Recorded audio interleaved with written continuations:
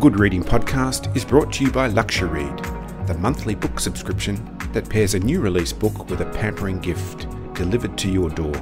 There are new books every month and 9 genres to choose from. Why not spoil yourself or give the gift of a Luxury subscription today? Visit luxury.com.au to find out how. I stood for a moment in the schoolyard, in the silky warmth of the day. In the playground, Poppy raced past unaware, her face radiant with purpose. I turned away. Although both Alex and Poppy's teacher had been calm and reassuring in their different ways, I felt that I'd set something in motion. But what had I learned? Nothing, except there was probably nothing to worry about. Poppy was fine, and I was a fretful single mother, the kind Jason complained about. What had they said I should do? Nothing, except wait and watch and see and try not to worry too much. I had 3 hours before I collected Poppy and Jake, and I didn't know how to fill the time. Normally I would have gone home, done some yoga or had a run, and then continued with Poppy's witch outfit. But I didn't want to do any of these things because I was filled with a churning disquiet that made my limbs twitchy. If I'd still been a smoker, I would have smoked a cigarette and then another cigarette, lighting one from the tip of the previous one, killing time. I walked slowly down the street towards my flat, past the magnolia tree in sumptuous bloom, past the junkyard and boarded up shops. Then I stopped. I thought of the drawing. What had she seen? And what had she heard? What was she trying to tell me? I turned round and made my way onto the high street. I went up to the door of the police station, and without giving myself time to think, I opened the door and stepped inside. Hello, and a very warm welcome to the Good Reading Podcast. Nicci French is the pen name for the husband and wife writing duo of Gerrard and Nicci French. They've written 23 books together, including 10 in the Frida Klein series and 15 standalone crime fiction titles. Today I'm talking to Nicci Gerrard and Nicci French about their latest book, The Unheard. Nicci and Nicci, welcome to the Good Reading Podcast. Thank you very much for having us. From your very first collaborative novel, The Memory Game in 1997, through the Frida Klein series and now to The Unheard, you've written consistently great psychological thrillers. In your minds, what are the fundamentals of a great psychological thriller? Oh, right. Well, there's a question to start off with. Right. Well, in a way, I can say the way we come at it, and I think it's right from the beginning. We've always written stories about certain kinds of anxiety and fear, and what we've always written is the kinds of things that really scare us, the things that get under our skin. We've never been drawn to the terrorists on the loose, and there's 3 days to defuse a bomb or something like that. It's more like the kind of things that happen in your everyday life, about just something going wrong between partners, or in this case with a child, a kind of everyday fear, and just turn the dial a few notches. Take everyday anxiety, push them, and that's a way you can find a psychological thriller. Because in a way, in everyday life, we're always on thin ice. We're 1 or 2 decisions away from things going horribly wrong. And I think that thin ice is what a psychological thriller treads so very well. And I mean, what it's like domestic noir or intimate dread. What is it to feel very lonely, to feel jealous, to feel fearful, to feel grief, to be abandoned? The things that go on in our world around the breakfast table, kind of in a family, that's what we work with. And the story is, of course, crucial, but the characters are also crucial. The journey that the characters go on through the story and how they kind of unravel and put themselves back together again. I want to pick up on that word that Sean used, anxiety, and you're quite masterful in the way you cultivate that sense of anxiety through this book in particular. But that anxiety is ever present in your protagonist, your main character, Tess. How do you go about building that sense through the story and through the character?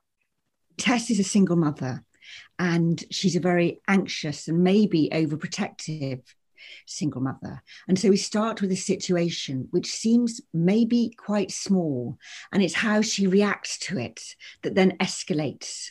The book is kind of set in motion by her sense of kind of fear and overprotection for her child. And then as she starts to investigate the child's life and therefore her own life, she's finding that everything she thought she knew, she didn't quite know. That everyone she thought she could trust, she can't quite trust. And we used the word thin ice before. I mean, I think we don't know anybody fully. Everybody has their secrets. So what she's doing is she's entering into a world of secrets and trying to find out what the truth is. And the world becomes like a quicksand that she's standing on. And she suddenly realized she's always been standing on that quicksand. And in a way, all of Nicci French's novels are built on that premise that we don't really understand the ground that we're standing on. Nobody understands it. And actually it can give way at any time. All our relationships depend, as Nicci was saying, on trust, that people are telling us the truth. And you suddenly realise one of the people was lying to the other, and life wasn't as comfortable as it seemed. And I think that's often what we feed on, which makes us feel like sort of vampires or some kind of strange creature. But what if my partner's not what he seems or what she seems? Is this something that materialises as you write, or have you planned this all out? Both are true. So we spend a long time thinking about what book it is that we're going to be spending 8 or 9 months writing. And we have to be equally grabbed by an idea. And then we do plan, we have to have the kind of beating heart of the novel, why it needs to be written. And often it's not the plot, it's a kind of a situation or an emotion that gets us going. And then we do plan out the whole journey of the novel, and in some detail usually, so we know where it's going. But actually then in the writing, you realise that the novel has a life of its own. And you sometimes find yourself, sometimes it's like halfway through the novel or even towards the end, you suddenly think, that's what it's about. That's what the real underbelly of this novel is. That's what got us going in the first place. So both are true. And we really have learned that we have to allow the novel to dictate to us sometimes and to kind of follow where it's leading us. If we can talk for a moment about the premise of the book and a rather disturbing children's drawing. Poppy is the young girl's name. I think she's 3 years old. And the Unheard really explores this, I guess, child trauma and the trauma of parenting as well. How do you go about researching a subject like that? The one way we went about researching it was by having 4 children. People say, where do ideas come from? And they often come from very mundane, ordinary things in life that you wouldn't think would be a thriller. Anyone who's a parent knows this feeling of a 3-year-old coming back from nursery and producing some bit of scrawl. And you say, well, what's that of? And they give some strange explanation. And because 3-year-olds, they can talk, but they don't quite know what they're saying. And they can't tell the difference between what's in their head and what's actually happened. So they'll give you an explanation for some drawing. And you think that doesn't bear any relation to this strange thing that you've drawn. Very often, Nicci and I will have a conversation about something like that, something we both went through, and think, that could make a thriller. What if the 3-year-old comes back and they do a drawing that seems to show that they've seen a murder?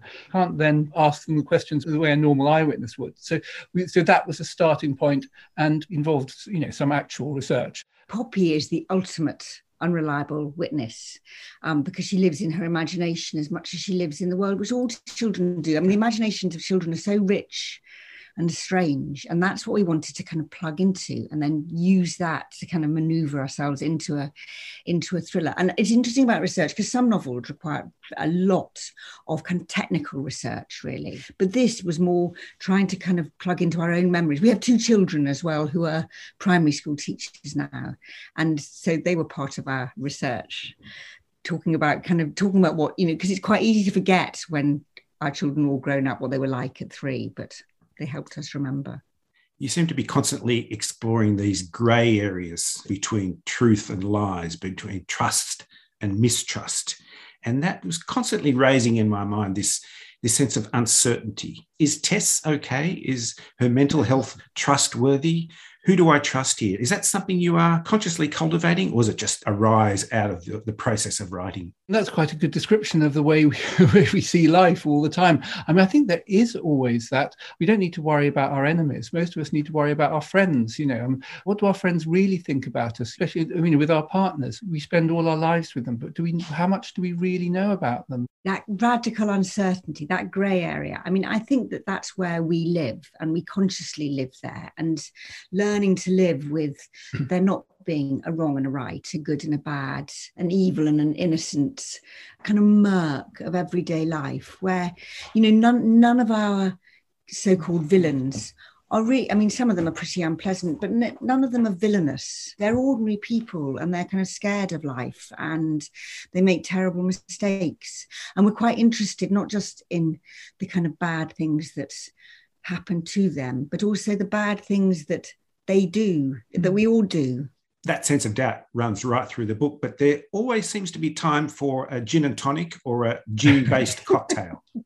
Yeah, well, that's very important. We do this autobiographical self-meditation. I noticed the Negroni gets a mention every now and then. I make a very good Negroni. Sean does make a good Negroni. One of the things that we talk about a lot when we're planning a book and then when we're writing it is pace and altering pace. Like kind of sitting in a garden with a very good Negroni is a very good way of just stopping for a while. And books can't go at the same speed all the time. You have to kind of hurtle and then slow down. Also, it's really important, for us, I think the settings are so important, and we always talk about, how interested in food is this character? Different. Some characters, what do they drink? What do they eat? Do they smoke? What's in their fridge? What's under their bed? Yeah, and so things like that. We really want people to feel that you're almost eavesdropping on a real, in this, this case, a real London life. When one thinks of one's favourite thrillers, it's so often not just the cleverness of the story, it's just the atmosphere,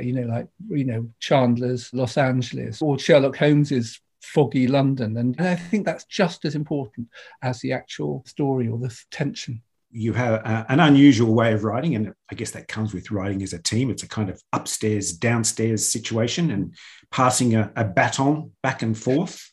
After nearly 30 years and 23 books or more, there must be an inordinate amount of trust between you. But are there any rules? Trust is absolutely the key word, because, that act of writing and then passing it across and having it changed and mutilated and erased, you have to do it without ego, and you have to know that it's not a power struggle, and you have to be undignified and a failure in front of the other. Every day of our writing life, that's what we're doing. There are rules. They're not rules that we drew up when we started. They're rules we've gradually discovered that we have. And those 3 rules are about trust. The first one is that if I write a piece of prose that I think that I love a lot, and I hand it to Sean, and he changes it all and puts his own words there instead, when I see what he's done, I'm not allowed to return it to its previous state, because I have to assume that he's done it for the right motives and the right reasons, and he's right. We have to know that we're each other's best editors. That's the first rule. The second rule is we never tell anybody who wrote which bits. Sometimes it's hard for us even to remember, because we've edited it and re-edited it, so it belongs to both of us. And the third rule is if I give something to Nicci and she thinks, oh, this isn't quite good enough, this really needs changing, she just changes it. That's why if I think there's something wrong with what Nicci's written, I don't need to say it, just make it better. And what I know is, if I write this beautiful sentence and the next time I see it, it's gone away, it's not because Nicci's doing a concerted effort to write the book that she had in mind all along. It's what does the book need? If we really felt that it was a kind of power struggle, then we'd have written 2 chapters of our first book and had a huge row and never done it again. Is there ever a moment when one of you says, oh, Sean, or hey, Nicci, I just can't be bothered today? but that's how, in a way, yes, I think, because I think one of the really good things, writing is so hard anyway. I think there have been times where one of us, you get you're not in the right mood, or you're not. There is something good about the other person can, in that case, pick up the baton, and there is a feeling of just support. Even when I'm doing an interview, the great thing about doing an interview like this is if I grind to a halt, then Nicci can take over, and it'll look like I've paused in order to let her speak rather than just running out of anything to say. I was wondering if those moments where you can't be bothered, that's where you turn to the Negroni. The Negronis are in the evening. Yes, no, it's very dangerous to use it as inspiration. Congratulations on another great book. Nicci Gerrard and Sean French, thank you very much for joining me on the Good Reading Podcast. We very much enjoyed it. Thank you. We loved it. Thank you. I've been talking to Nicci Gerrard and Sean French about their latest book, The Unheard. It's published by Simon & Schuster and is available at goodreadingmagazine.com.au. My name's Gregory Dobbs, and thanks for listening. This Good Reading podcast was brought to you by LuxuryRead. Why not spoil yourself or give the gift of a LuxuryRead subscription today? Visit luxuryread.com.au to find out how.